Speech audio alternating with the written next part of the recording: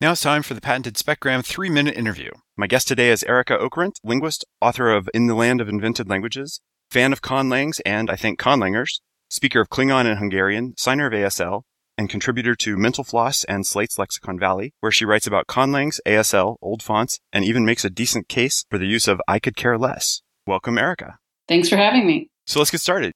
Can you give us a 9-word biography of yourself? All right. I think that would be took Spanish, no one was impressed, took Hungarian instead. So what's your favorite subfield of linguistics? I think morphology, because it's the intersection of meaning and form, so you can go either way with it. I like morphology. Interesting. What's your least favorite subfield of linguistics? I would have to say semantics. And what did the semanticists ever do to you? Well, they promised me these possible worlds, which sound kind of exciting, but really they're just full of, old bald kings of France and didn't deliver on those promises. Okay. What's your most controversial belief about linguistics or language? Well, one that I had worked on was the belief that there is gesture in sign language. But really, that's not so controversial if you think about it as there's gesture in spoken language, too. It's just there's a continuum from conventional to non-conventionalized form in language, and sign language has that, and spoken language has that, too. Cool. Can you give us a prescriptivist confession? Impact as a verb. I can't help but thinking about impacted molars whenever I hear that one. I think I'm on your side on that one.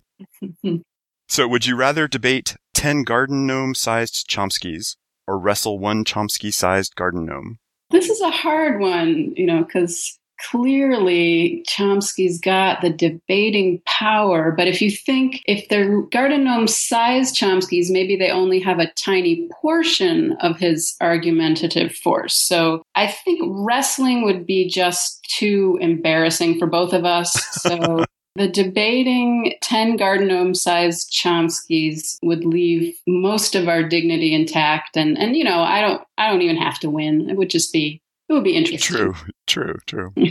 All right. Would you like to shamelessly plug whatever you're working on these days? Well, still doing a lot at Mental Floss. And I should also mention that the first edition of Schwa Fire is out today. And I've got a long piece in it about a Yiddish archive of recordings that was almost lost and then saved. And everyone should go out and check out Schwa Fire. Yeah, I've seen that Schwa Fire was coming, so that's very cool. Well, thanks for joining us today on the patented SpecGram 3-minute interview. Thank you. Could you share with our listeners why you think linguists have sometimes taken a dim view of conlanging?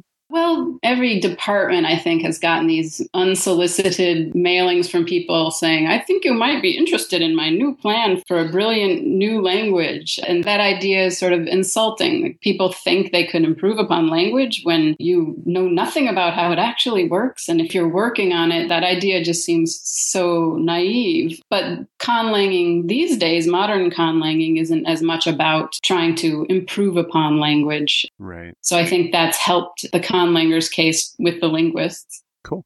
I've been out of academia for quite a long time, and I'd never heard of anyone sending their awesome conlang to a linguistics department and expecting to be taken seriously. That's kind of crazy.